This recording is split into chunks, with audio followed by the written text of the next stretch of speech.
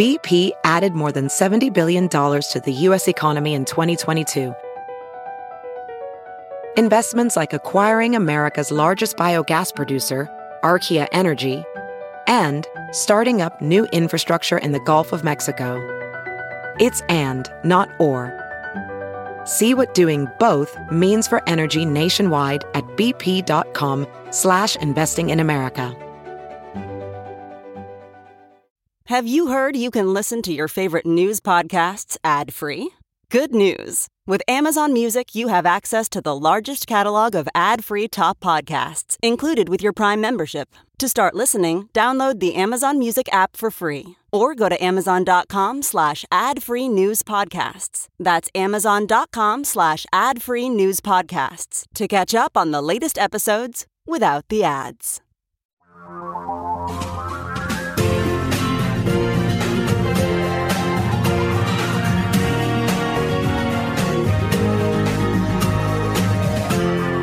This is the Thom Hartmann Program. Welcome back. So, should we try to reconcile with the Trump-Humpers out there? Should we try to be nice to people who voted for Donald Trump? No, the last guy called in at the end of the last hour, he was like, he wanted to take on China, and I like that. I am quite willing to believe that he was being honest. I had a conversation with Chauncey DeVega about this yesterday. I think it's going to show up on his program or podcast in the next few days, in which I said, I think that the Trump vote is probably largely, there are some people who are just kind of, we're culturally conservative, but usually that's just code for racism. But I think probably about half the Trump voters are racist, and about the other half are people who really believed, low information voters, Fox News watchers, who really believed that Donald Trump was trying to do something about the economy, who actually believed that he made a good economy because he said it over and over again. Obama gave the lie to it. In the last 3 years of the Obama administration, more jobs were created than in the first 3 years of the Trump administration. All Trump did was he had the good fortune to preside over a 3-year echo of the Obama boom. But I think that there are some people out there who voted for Trump for what you might consider to be better reasons than worse reasons. I'm not sure how many of them there are, but even those folks, you can, for the very best of reasons, support somebody. People love the fact that Mussolini made the trains run on time and Hitler invented the Volkswagen and built the Autobahn. Does that excuse the gas chambers? I realize that that's the extreme metaphor that you should never go to, but at what point do you say, I'm not going to accept you into polite society? At what point do you say this to Trump voters and to the Trump-Humpers in the administration? People, there's all this kind of buzz, and I don't know how much of it is schadenfreude and how much of it is real. Somebody on one of the message boards yesterday or the day before, they were talking about that they overheard somebody in a restaurant talking on the phone going, nobody wants my resume because I worked in the administration. How long is this going to last? Maybe, maybe not. But I'm not willing to accept these people back into polite society. They damn near destroyed this country. You can be all in favor of having a protectionist trade policy with regard to China and, frankly, the rest of the world. I'm all in favor of that. I think America should be putting our working class people first in terms of all economic decisions. And I get it that there's a whole global elite, and many of them are Democrats. Tom Friedman wrote a whole book, right? The Lexus and the Olive Tree, promoting global free trade. It's going to solve everything. And, there was this big theory that, if all of our economies became interdependent, we'd never go to war with each other. There may be some truth to that. But I think as a general principle, it's not probably as strong as the importance of simply having your own country be strong. China now has a larger economy than us because we sent our jobs there. So, yeah, I get it that people are voting these kind of things. But in the process, they were voting for the destruction of democracy in America. They were voting for a psychotic president A guy that if he had been born poor would be a serial killer and is now satisfying his revenge fantasies by sitting around with Jared Kushner back in April of this year, chuckling about how blue state governors were having to deal with the fact that in blue states, lots and lots of people were dying and the hospitals were overflowing and they were having to bring trucks, morgue trucks in. We literally have death and destruction as the result of the Trump presidency. And I don't care why you say you voted for him. In my mind, you are at least morally criminal, reprehensible. And then we get, Rick Santorum on CNN saying, we just all need to give him a few days to process this. It takes time. What was that T-shirt after the 2016 election that was so popular among Trump-Humpers? I think it said, F your feelings. Trump, Pence, F your feelings. And they spelled out the word F. That's how I'm feeling right now about these Trump-Humpers. Somebody the other day said to, I think it was to Joyce, I'm not sure, you need to stop calling them Trump-Humpers. That's really demeaning. Yes, I am demeaning them. If you voted for Trump for any reason at all, you are dead to me. I just have no interest in hearing your opinions outside of an academic, an anthropological, an archaeological interest. Gee, let's go spelunky. Let's dig into this. Let's find some obscure part and discover what's going. Yeah, I'm curious. But I don't even want to have dinner with you. I'm over it. Anand Giridharadas pointed out, he says, I think O.J. Simpson has a right to look for the real killers. People on Reddit have a right to figure out what really happened when men went to the moon. And Donald Trump has a right to look for the real election results. But that doesn't mean the government has to shut down. That doesn't mean that Joe Biden shouldn't be getting security clearances for the people that he wants to appoint to cabinet positions and that he shouldn't be getting the presidential daily brief. It doesn't mean any of that. It means we should just let Donald Trump, continue on his little horse with his little lance going after his windmills, continuing his little scam so that he can squeeze, he's probably squeezing $5-10 million a day out of his base, particularly now that they're all clicking, a donation that is a recurring donation, a weekly recurring donation. Most of these people aren't even going to figure this out until they get their credit card bills in January? December? Well, I guess it'd be December now. And then they're going to be going, whoa, I don't recall giving Trump, $50 every single week for the last 6 weeks. Whoa, what happened? Are you ready to cut these people slack? Giridharadas said, you don't pursue unity with people trying to sabotage your democracy in real time, live right now. You don't reach out your hand to people whose hands are themselves busy rigging democracy to throw out all the votes from the entire state of Pennsylvania in a court filing yesterday. And that's what happened. And I see the same thing with Mitch McConnell. These people, the Republican Party across the United States, set aside for a moment the election, Donald Trump, and everything that's happened in the last 5 years. Just set that aside for a moment. Just the fact that these Republicans at the federal, state, and city level all across the United States who are taking money from Koch Industries or Charles Koch's network of buddies and all of the other fossil fuel billionaires and Massey and all these, the coal companies, the oil companies, the natural gas companies, the fracking companies, are out there actively denying that our planet is in a crisis because of fossil fuel pollution, carbon pollution. All of these Republicans are denying this for one reason. Not because they believe it, not because there's any science to support it, not because it has anything to do with a conservative ideology that you will find in Russell Kirk's book, The Conservative Mind, or in the writings of William F. Buckley. No, they're holding these positions for one single reason, and that's so they can continue to take money from the fossil fuel industry. And that should disqualify them from any role in polite society in America. The entire damn Republican Party.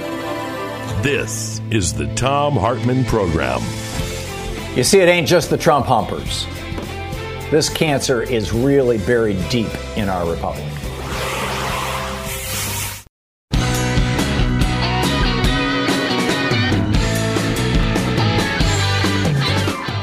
Mike in Grayling, Michigan. Mike, it says you disagree with me. What's up? Well, I just have to you go to the say front of this. the line.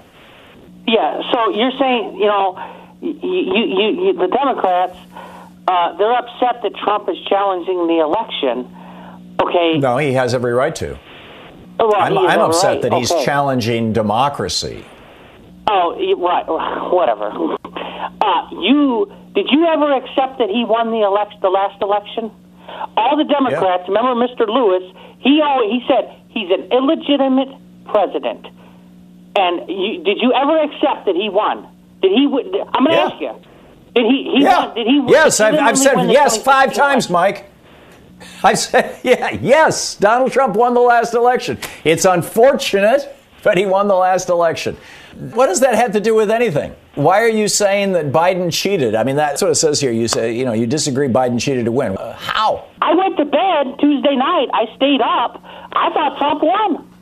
The next day, I wake up in Detroit, in Michigan, in the state. I live in Michigan. In the state of Michigan, 100,000 votes showed up in the middle of the night, all for Biden. Every damn one of them. Boy, they really got you, didn't they, Mike?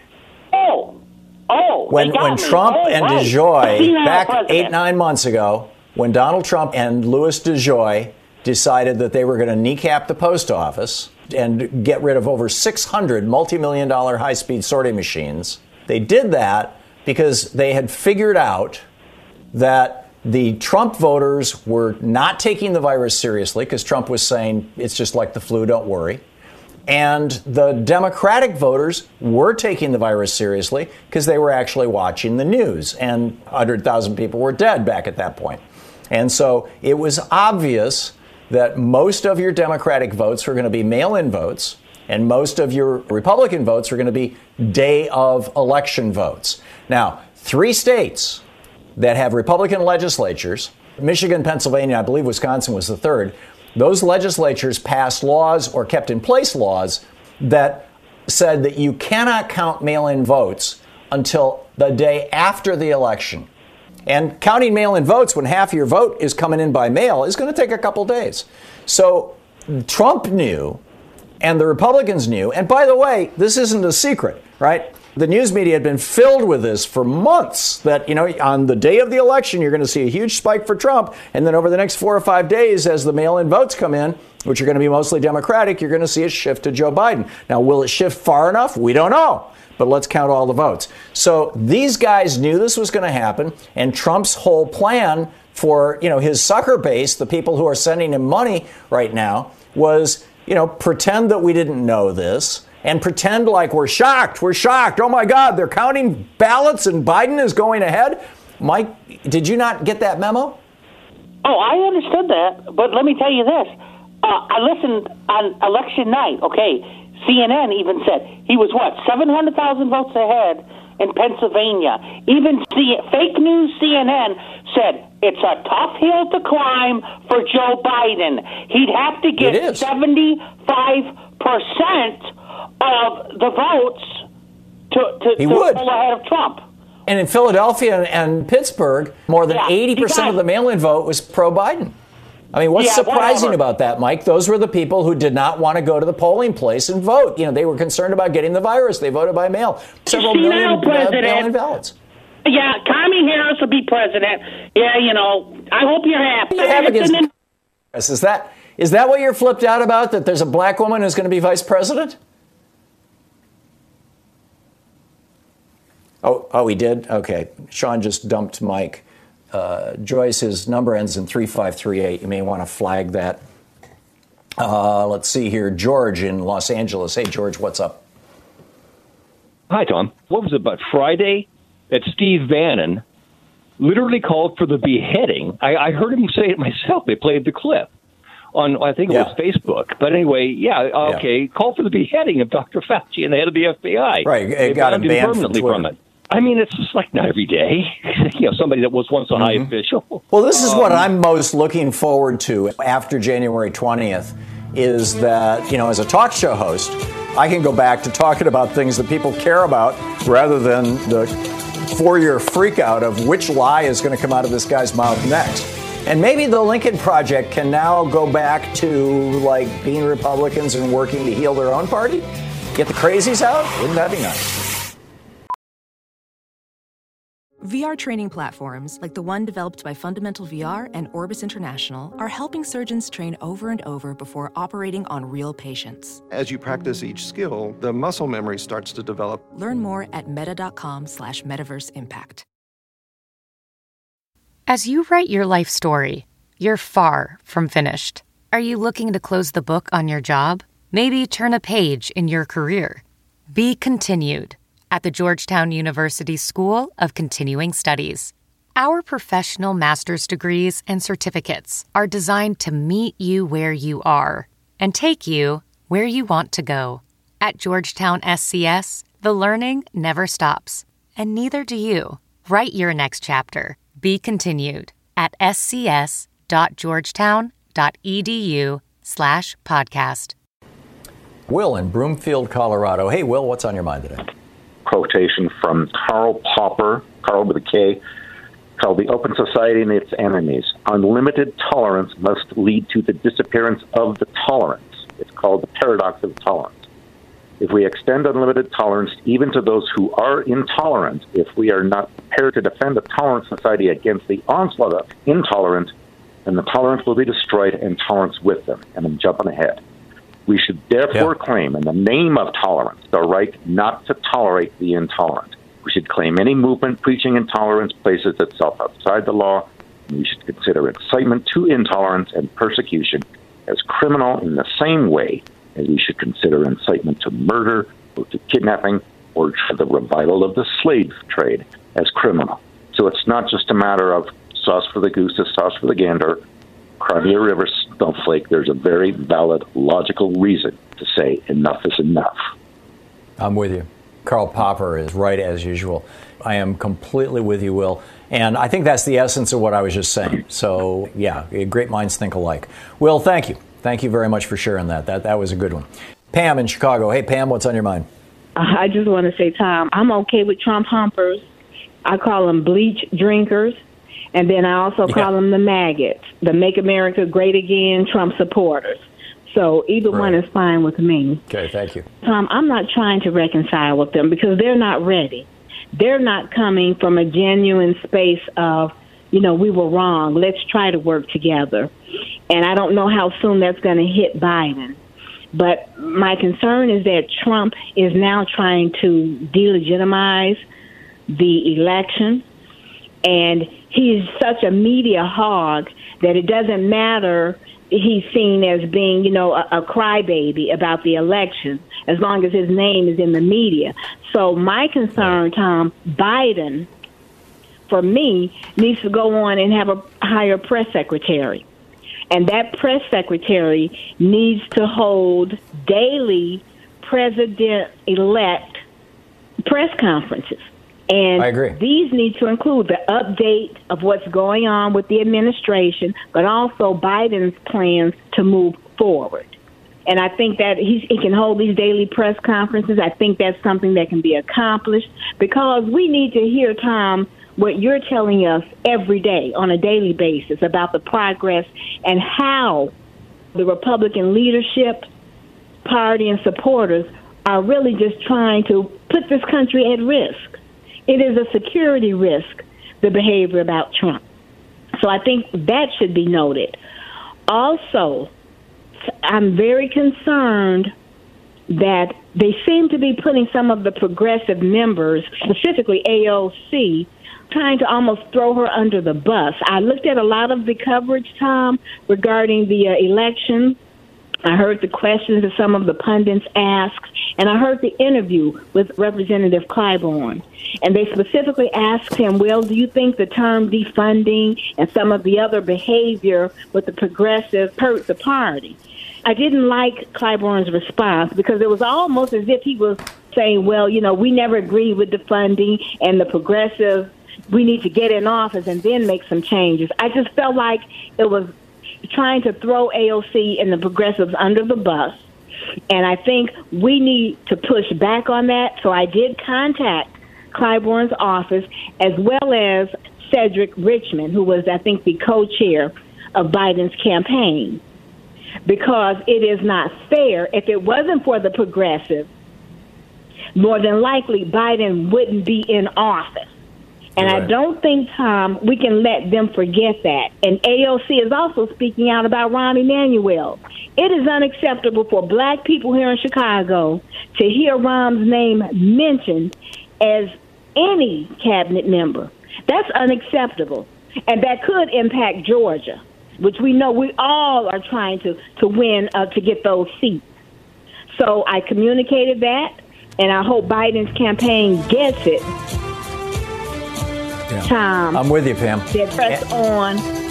Yeah, they are going to have to press on. And when 72% of Americans, according to Fox News, support Medicare for all, the problem isn't the progressives. Pam, thank you. Thank you. You always say it so well. Thank you so much. Here on the Tom Hartman Program, the True People's Media. To the Tom Hartman Program. Are you willing to forgive and forget?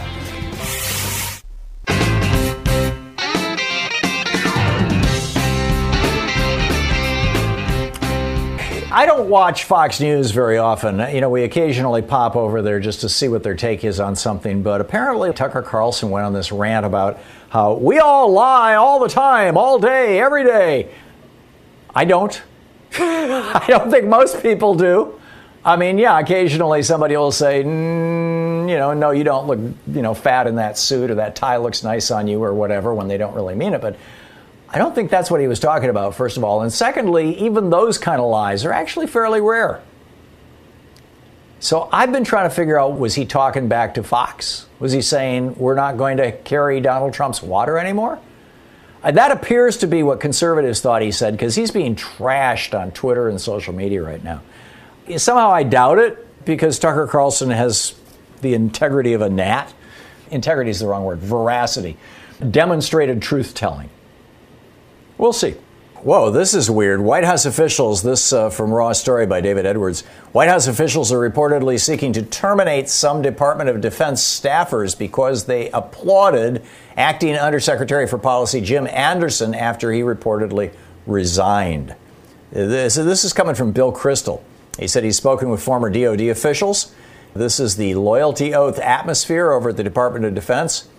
They are looking for anybody who applauded him as he was leaving the building so that those people can be fired. This is mind-boggling. Meanwhile, Donald Trump Jr. and Kimberly Guilfoyle, his girlfriend that the Trump campaign pays $180,000 a year to sleep with Donald Trump Jr. and campaign for them. Eric's wife is also making $180,000 a year. Nice work if you can get it, right? $180,000 a year. Let's see, that's $120,000 a year would be $10,000 a month. So $180 must be $15,000 a month. Not too shabby. Every month getting a check for $15,000. David Edwards over at Raw Story. Donald Trump Jr. and Kimberly Guilfoyle speaking with attendees at the 2019 Teen Student Action Summit hosted by Turning Point USA. That's the photo. I'm sorry. One of President Donald Trump's sons and his girlfriend are hoping to take control of the Republican National Committee, sources told CNN this week. The couple believe that RNC Chair Ronna McDaniel did not do enough to ensure a Trump campaign victory. This move could prepare the current president for a 2024 comeback. You think? I mean, this is going to be the big crisis for the Republican Party. And it's probably not going to break. It'll break in a small way when Trump concedes the election, if he does, to Biden. It'll break in a big way on January 21st. You think there's a battle inside the Democratic Party between progressives and corporate Democrats? Not a chance. I mean, by and large, progressive Democrats, corporate Democrats, they're on the same page on most issues. And even the issues where they're on opposite sides, Medicare for all, the Green New Deal, they agree on principles. They just disagree on how to implement it.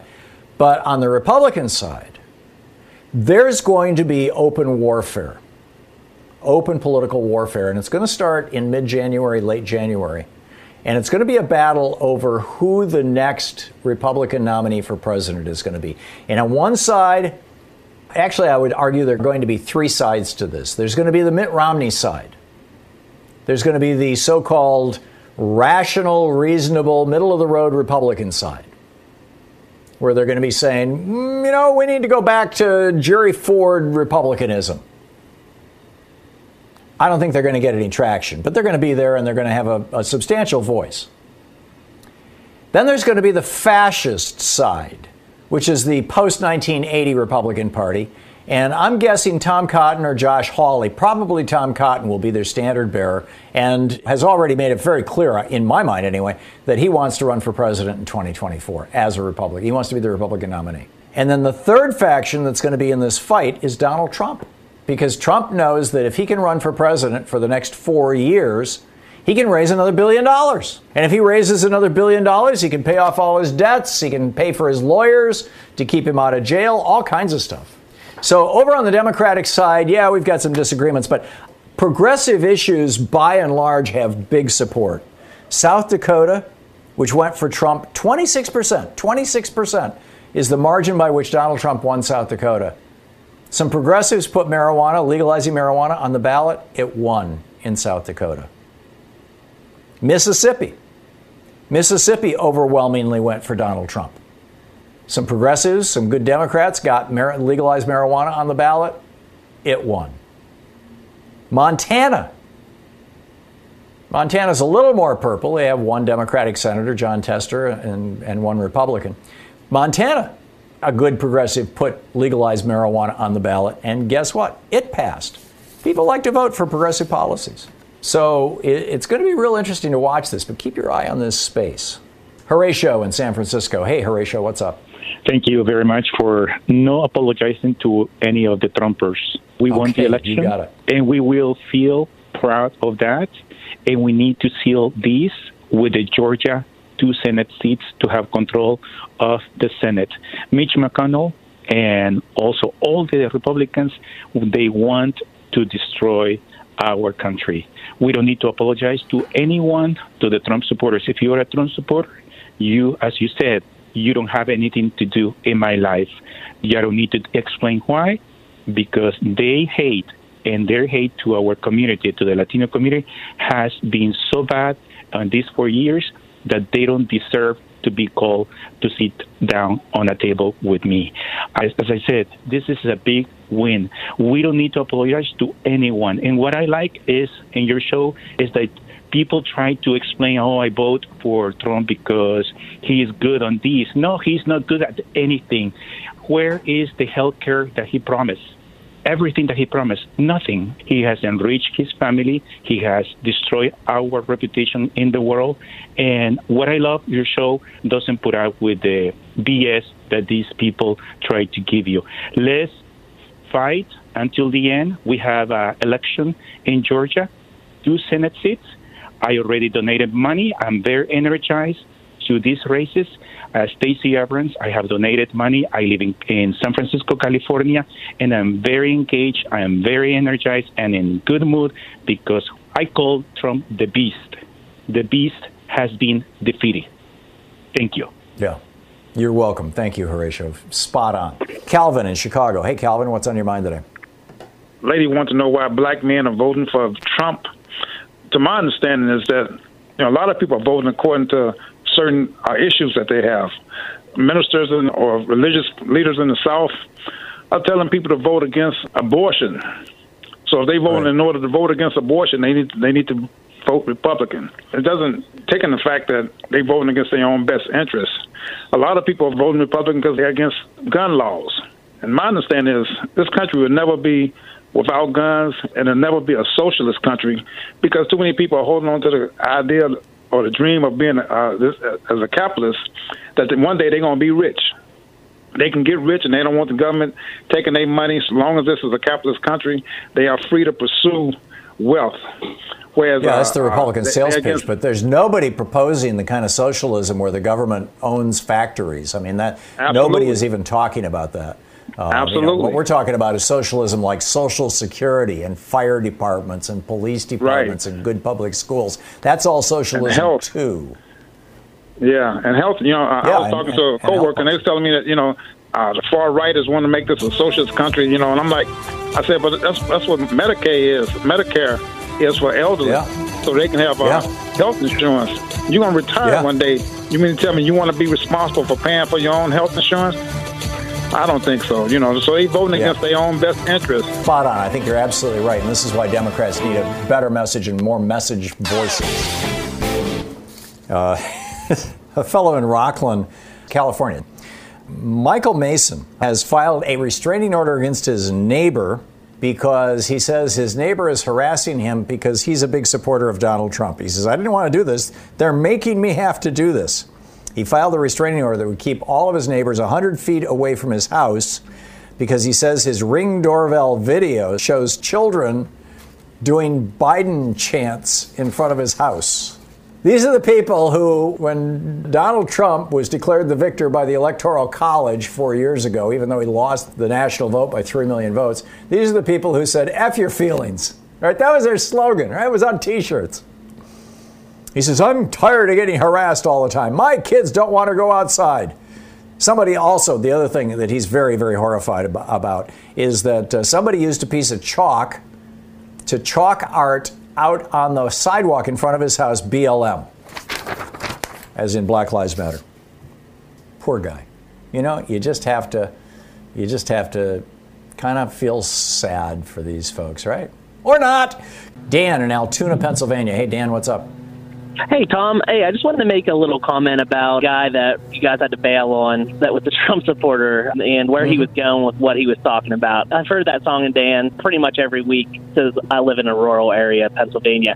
He was starting up with, I make $600 a month, and he was going to continue going on about how the unemployed, the people that were going to get help with the pandemic response would be making more money than him. And that is a huge deal to these people. I don't know when it happened, but we got away from society on the right, and they have become individuals and become incredibly selfish. And this goes back to the 80s, Dan. This is one of the core conservative memes. It literally goes back to the 80s. And this was Ronald Reagan's pitch to destroy unions. He would speak to non-union people, not specifically him, but the whole right-wing machine, would speak to non-union people and say, those union guys are making more than you, and it's not fair. We need to break up their union. And so it was pitting worker against worker and using basically envy, class envy, wealth envy, whatever you want to call it, as the device. With worker against unions, back in the 50s, 60s, 70s, 80s, they were telling white people, black people are coming. Actually, in the 50s through the 70s, the big backlash to the women's movement was they were telling white men, white women are coming for your jobs. Then it became black people are coming for your jobs. Then it became, oh my God, the Hispanics are coming for your jobs, which has been, Donald Trump's primary sales pitch. And now it's, oh my God, somebody on unemployment is making more money than you are on Social Security. And in every case, it's like this let's all share in grievance. Oh my God, somebody else is doing well and I'm not doing so well. So rather than lifting me up, rather than raising Social Security benefits, let's cut their benefits. Sorry, Dan, I jumped in on top of you, but you can finish your thought now. Oh, no, you answered it perfectly. I was going to say that, until we can fix the issue of, getting back into like a societal type of, thought process, I don't know how much good we can possibly do. We need to all work together. And as of right now, it doesn't seem like it's possible. Yeah, and we need to be calling that very, very selfish, very, kind of class warfare language out, too. Tim in Aloha, Oregon. Hey, Tim, what's up? And we've talked before. I've lived in the same community for 30 years, and I try to get an idea what's going on. I talk to my neighbors and stuff. And there's one gal that lives fairly close to me. I was walking home from the store. She's a teacher, actually a substitute teacher. Mm-hmm. She's out of work now because of the pandemic. But when I walked by, she immediately started talking about the election. And she said, who'd you vote for? And I said, well, who'd you vote for? And she said, well, it's pretty obvious, isn't it? She said, that Biden's a criminal. And she said, I talked with my son. She said, the only solution I think that we've come up with is that we need to go out and buy more guns and ammunition. This is a teacher living about 4 blocks from me in a suburb of Portland. God. Now, what do you think is happening in Idaho and Montana and North and South Dakota? Oh, yeah. This is scary stuff. And where are they getting these ideas? They're getting them out of Facebook, and they're getting them from right-wing hate radio. Absolutely, the Rush Limbaugh, Alec Jones. I mean, it's ridiculous stuff. And now you look at the key number that we all have to look at is 70 million who voted for that lunatic. That's scary. Yeah. It really is. Yeah. And what's going to happen? Can you imagine if he came out with his stand down and stand by routine again? How many of these people would be coming? They're already coming out of the woodwork as it's. Well, that's what he's going to be doing, Tim. He's reaching out to these folks. I mean, that neighbor/teacher that is, I would bet, almost anything on the receiving end of regular fundraising appeals from Donald Trump and all his buddies, and they're just running a con. I mean, they're Trump's new money-making scheme. He's raised over $1 billion in 4 years. He's a businessman. Who can look at $1 billion and say, look at that. I could do that and not even have to spend the money, This is going to be his new scam, his new con. And I'll tell you, the Democrats have to get a little bit of a spine. I'm getting tired of this kumbaya, my bipartisanship, and my Republican colleagues, because they have no interest in doing anything but staying in power. People's lives don't matter, obviously. And I think what Biden should have said was, the moment I'm sworn in and I'm officially president, I'm going to put that SOB under arrest. Wouldn't that be a great statement, I mean, that's how scary it would, but I'm being facetious, let the gears of justice grind, Yeah. I mean, the thing is, the fact that I can even make that statement shows you the position we're in right now, It's scary. Yeah, it really and truly is. Tim, thanks a lot for the call. John in Panama City, Florida. Hey, John, what's on your mind? I can't possibly forgive Donald Trump supporters or anybody who voted for him for numerous reasons, but this one specifically having to do with the military. Donald Trump was responsible for kicking thousands of transgender members out of the military, buddied up with Putin, and we already know that Russia was putting bounties on the heads of U.S. servicemen. He called U.S. servicemen suckers and losers. The Republicans always love to claim how they love the military, but the leader of the Republican Party just totally threw the military under the bus, and he's a horrible person for doing that. And if you voted for him, you are wrong. I understand you could have been fooled 4 years ago when you initially voted for him, but if you voted for him this past election, you are 110% wrong, and you cannot call yourself a patriot, and you can't say you really love the military. I'm just saying. Spot on. Absolutely agree with everything you said, John. Thank you. Janice in Sacramento, California. Hey, Janice, what's up? My husband and I've been doing this for 50 years, since the Civil Rights Movement, 65 political activities, and I'm worn out. And I think living in a country where half of the people voted for a man like that, we're seriously thinking of moving to Canada. We have everything we need. We have a sponsor. We have means. We can sell our home. I mean, and I don't want to sound like this, but I'm wondering if there's any other 70-year-olds like myself who are just worn out and I don't want to live in a country that has become so. Last time I saw you, toxic. I never dreamed. I think that was about 5 years ago or something. You were still in D.C. I never dreamed that this would happen, and frankly, I'm worn out. I don't know what to do but to call you and say, you knew me, how excited I used to be, and I'm not anymore. I'm just worn out. Well, Janice, I don't want to burst your bubble, but do you know anything about Stephen Harper? No, I don't. Because before Justin Trudeau, Canada had a conservative prime minister who cut back on their national health care system, who dialed back their Medicare benefits, who cut back on programs for their poor. Canada goes back and forth between conservative and liberal, and there are some states in Canada, or some provinces in Canada that are pretty much conservative run. Alberta's the big one. Saskatchewan to a certain extent too. They're petro-states, basically. Not like this. No, it's not as bad as here, number one. And number two, I'm amazed you could get a sponsor, because I'm hearing that Canada does not want Americans, period, full stop. I have a friend who's a psychiatrist who moved to Canada. I've known this guy for 30 years. He moved to Canada, and he's my age. In fact, he's probably a couple years older than me. He's in his early 70s. He moved to Canada when he was in his early 50s and got a job as a professor in a university in one of the Canadian provinces and has a private practice as a psychiatrist. When he turned 60, Canada kicked him out. And what they did was they went through his American criminal record, and I put that in quotes, and found that he had gotten a speeding ticket for going 20 miles over the speed limit down in Arizona back in the 80s. And they said, that is technically a crime, and we are kicking you out of the country. And the real reason was that they didn't want to pay for his health care. I'm a good girl. I haven't gotten caught, but, Okay. You put it out there. It'll be interesting to see how many people call in and say, yeah, I'd love to move to Canada. Janice, thank you very much. She was saying she's just exhausted. 4 years of Trump, and she's exhausted. She's ready to leave. I'm not exhausted. I mean, I am. I am exhausted. I'm not so exhausted I want to leave the country. But one of the things that I really got when Biden was declared the winner by the networks was, wow. I mean, it's like, I'm sure we've all had these moments in our lives where, we're in a meeting or we're having an intense conversation with somebody or something, and it comes to a resolution, and all of a sudden you just take a deep breath and go, wow, I hadn't realized how tense I was. And it was like when Biden was declared the winner, it was like I hadn't realized how tense I was for the last 4 years, 5 years maybe. But anyway, let's pick up your phone calls here. Greg in Richmond, Kentucky. Hey, Greg, what's on your mind?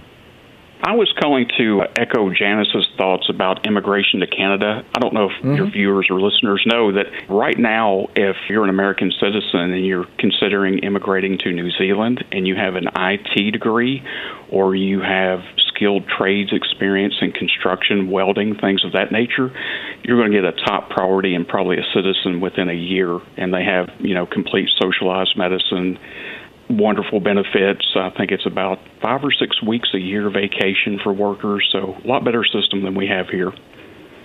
Huh. Interesting. I thought it was very difficult to get New Zealand citizenship, but you learn something every day. IT. What is IT? Information technology. Oh, information technology. That's right. Okay. Greg, thanks. That's an interesting bit of data there. Julie, are you thinking of leaving the country? Hey, Julie, Indian Trail, North Carolina. What's on your mind? I'm staying. We love it here. But my husband voted for Trump. I did not. He considers himself... You have my sympathy.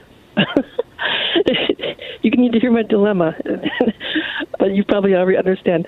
He considers himself a conservative Republican, and there's nothing I can do to change his mind. I don't want to change his mind, but he refuses to talk about anything.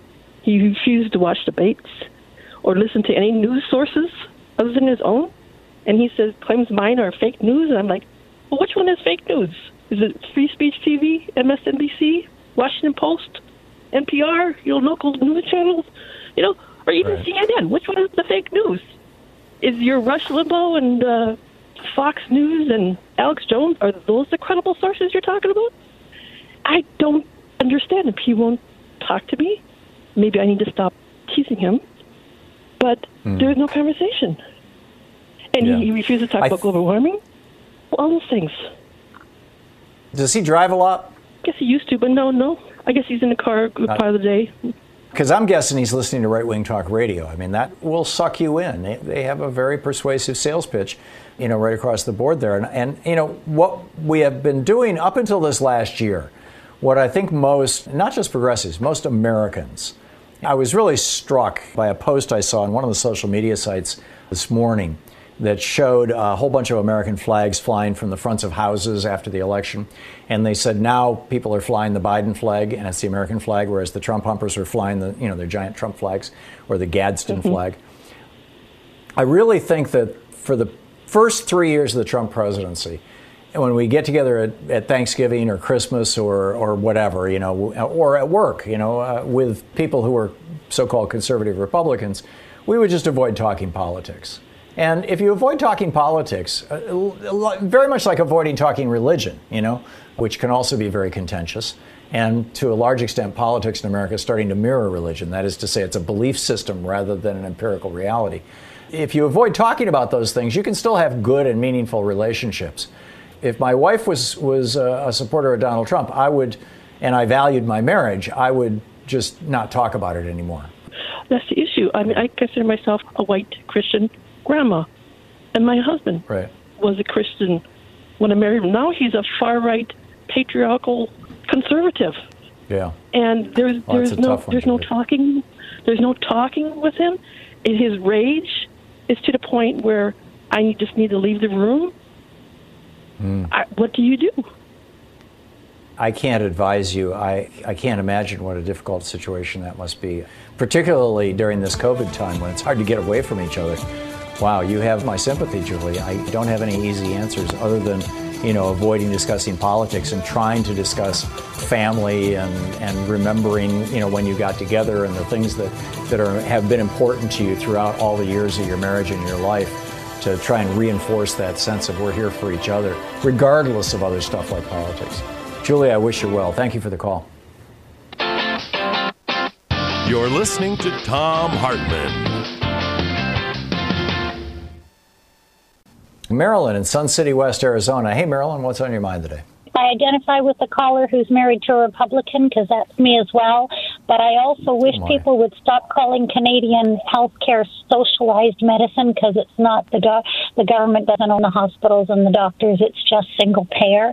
But I am concerned that all of the differences across the Democratic platform get put aside really quickly and strongly, because I think we only have one chance to get this right and to ram through everything that we can, because we're starting off with a deficit, having not only to undo all the damage that Trump has done, but to get our promises out to the American people on infrastructure, Social Security, Medicare, et cetera, COVID, the stimulus package, and it's going to take every waking hour. And if you look at how hard Obama had to work to get the ACA passed, it's true we're not coming fresh into a Bush crash, but he didn't have COVID.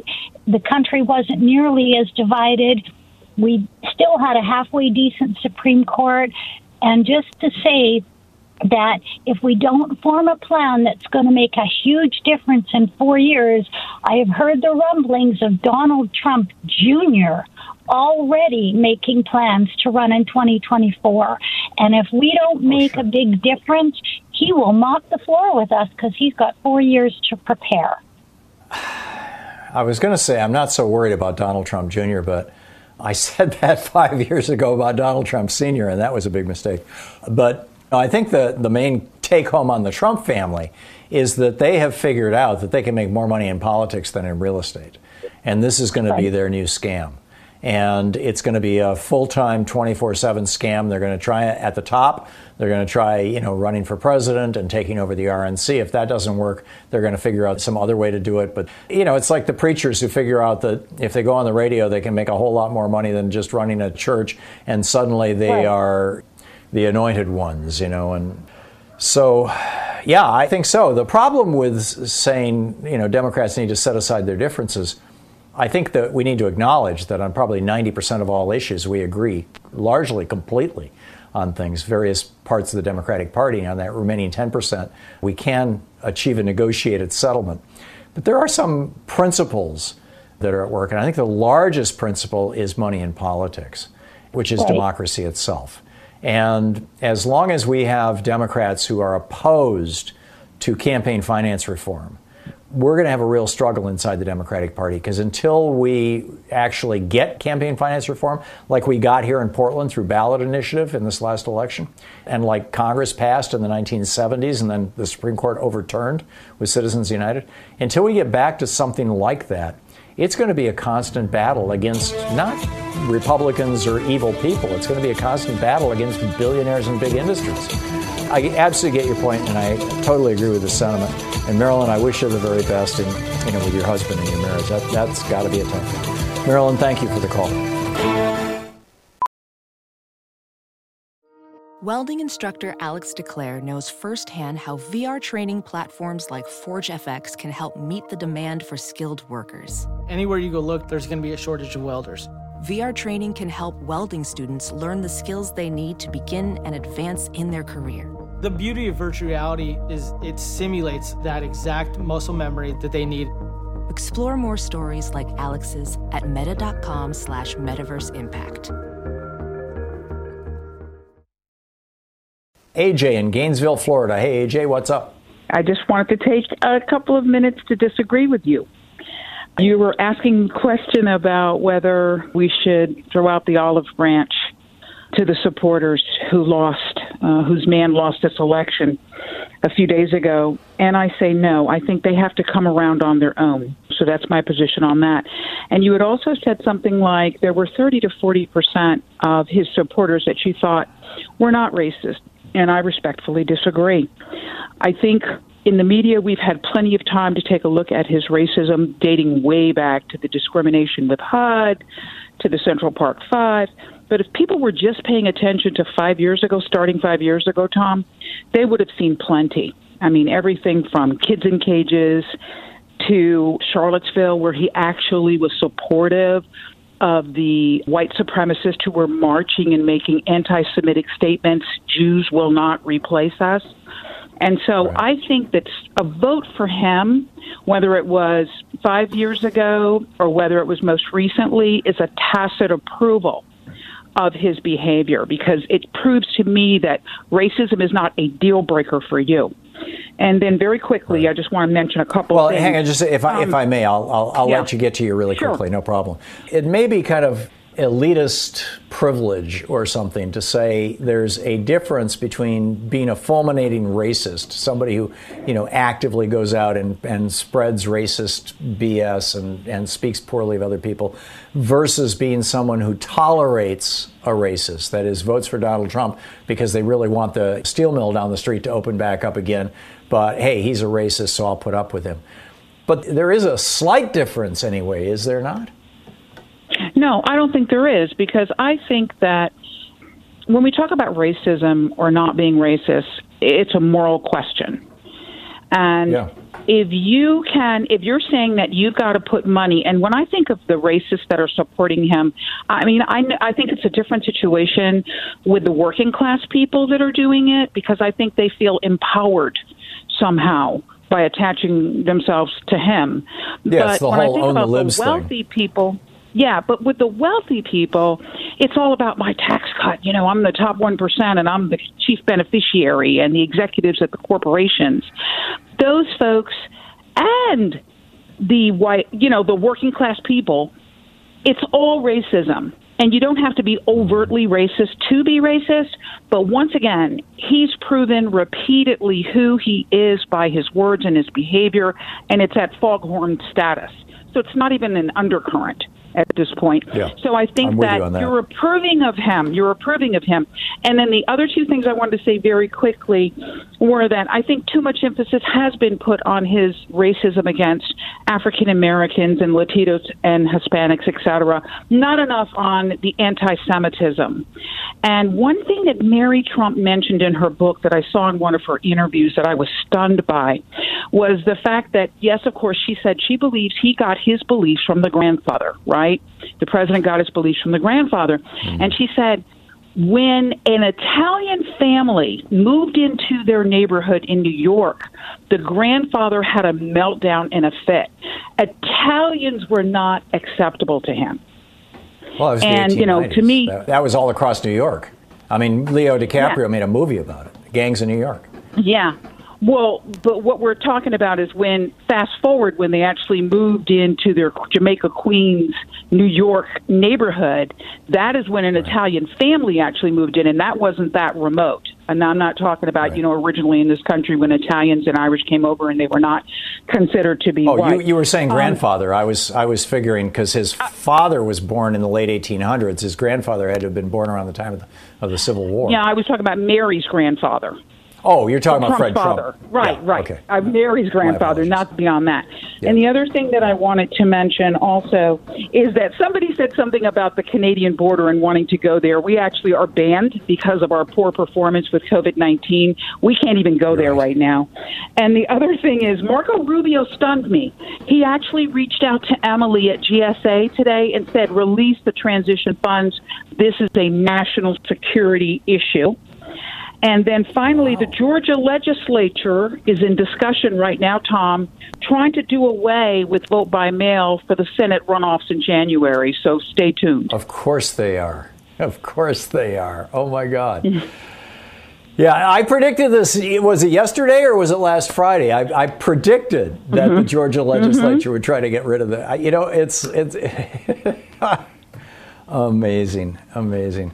By the way, the one point I wanted to make to you: the reason why those guys were chanting "Jews will not replace us" in Charlottesville was because there was a leaflet, a booklet that had been passed out before the march that they were all in on, that was about how George Soros was paying black people to move into white neighborhoods. That's what they were talking about. So anyhow, AJ, thanks for the call. You're listening to the Thom Hartmann Program. In other words, even the Jews will not replace us wasn't pure anti-Semitism. It was anti-Semitic, but it was also racist. Deborah in Perry County, Kentucky. Hey, Deborah, what's up? Don't you see that the rich and powerful have somehow deflected our focus from Occupy Wall Street, which threatened wealth and where Trump is from, to blaming the rural poor? I feel so threatened by a civil war. It's unspeakable that we think we can accomplish something by killing the poor. I know it's easier. We're dead already here. We've been dead for a long time. We are les deplorables. Then you need to stop voting Republicans in Kentucky, because this is not a problem in blue states. Poverty is a problem everywhere in the country. Dividing us by red and blue is, and you assume our voting machines work perfectly? Why would you do that? You have Greg Palast on all the time, and you speak of how... Yeah, it's not rigged voting machines, Deborah. I mean, that may be a problem in one place or another, but the bottom line is that in red states, you've got, in large part, you've got a very active, very aggressive, very dominant right-wing radio media infrastructure, not to mention all the Sinclair television stations. And the Republican Party has insinuated itself into those aspects of rural life, like country music, NASCAR, the county fairs, I mean, just in rodeos, all kinds of stuff that have become Republican sponsored. They find these iconic cultural touchstones in rural America and say, this is our brand. And poor people and rural people are buying this stuff. Deborah, I'm sorry, it's really hard for me to hear. Your phone is distorting really badly, so I'm going to drop the call. But I understand what you're saying and that you feel that you're put upon. Go back to the 1960s. The war on poverty was Lyndon Johnson's idea. The Republicans almost unanimously opposed it. Yes, there were still a few progressive Republicans back then. Bob Packwood of Oregon comes to mind, who supported the war on poverty. But by and large, from the 60s forward, the Republican Party has been in favor of pushing all the money up to the fat cats, and the Democratic Party has been in favor of bringing some of that money down to the average person and to the poor. And to the extent that it's been a losing strategy for Democrats, it's been because, by and large, poor people, number one, don't donate to political campaigns, and the Supreme Court has rigged our system so that rich people have much louder voices than poor people. And number two, very often don't vote. It's not going to be corrected by my changing how I speak of poor people. This is, it's a real tragedy. Dan in Charlotte, North Carolina. Hey, Dan, what's up? Hey, Tom, I was calling to verify that the angry and paranoid Trump neighbor is absolutely a thing. I have one of them on my street. Just to set the context, we live in a very residential neighborhood, cul-de-sac street. This person and her husband put up a 6-foot Trump sign as well as several down-ballot signs supporting other Republicans, and then apparently felt nervous about that, put up cameras as well as no trespassing signs on her property. So it's a real thing, and I guess my question is really, like, what's the psychology behind these people? How do you even deal with it?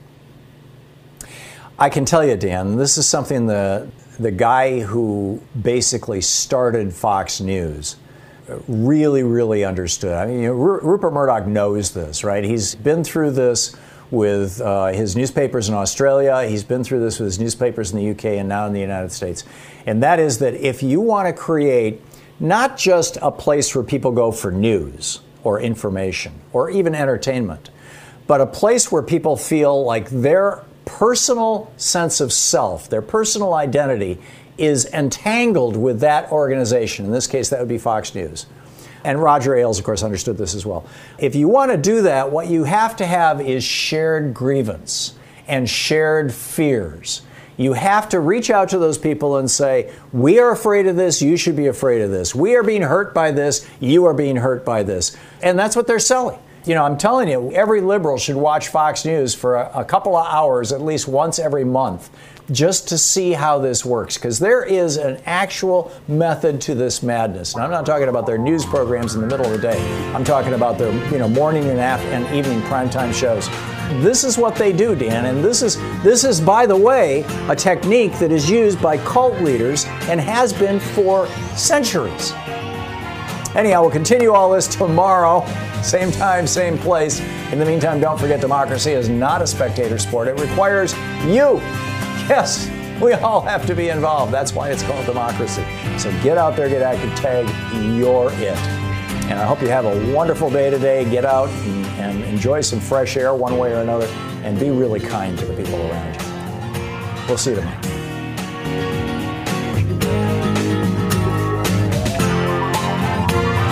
You've been listening to Thom Hartmann. For audio and video archives, visit thomhartmann.com.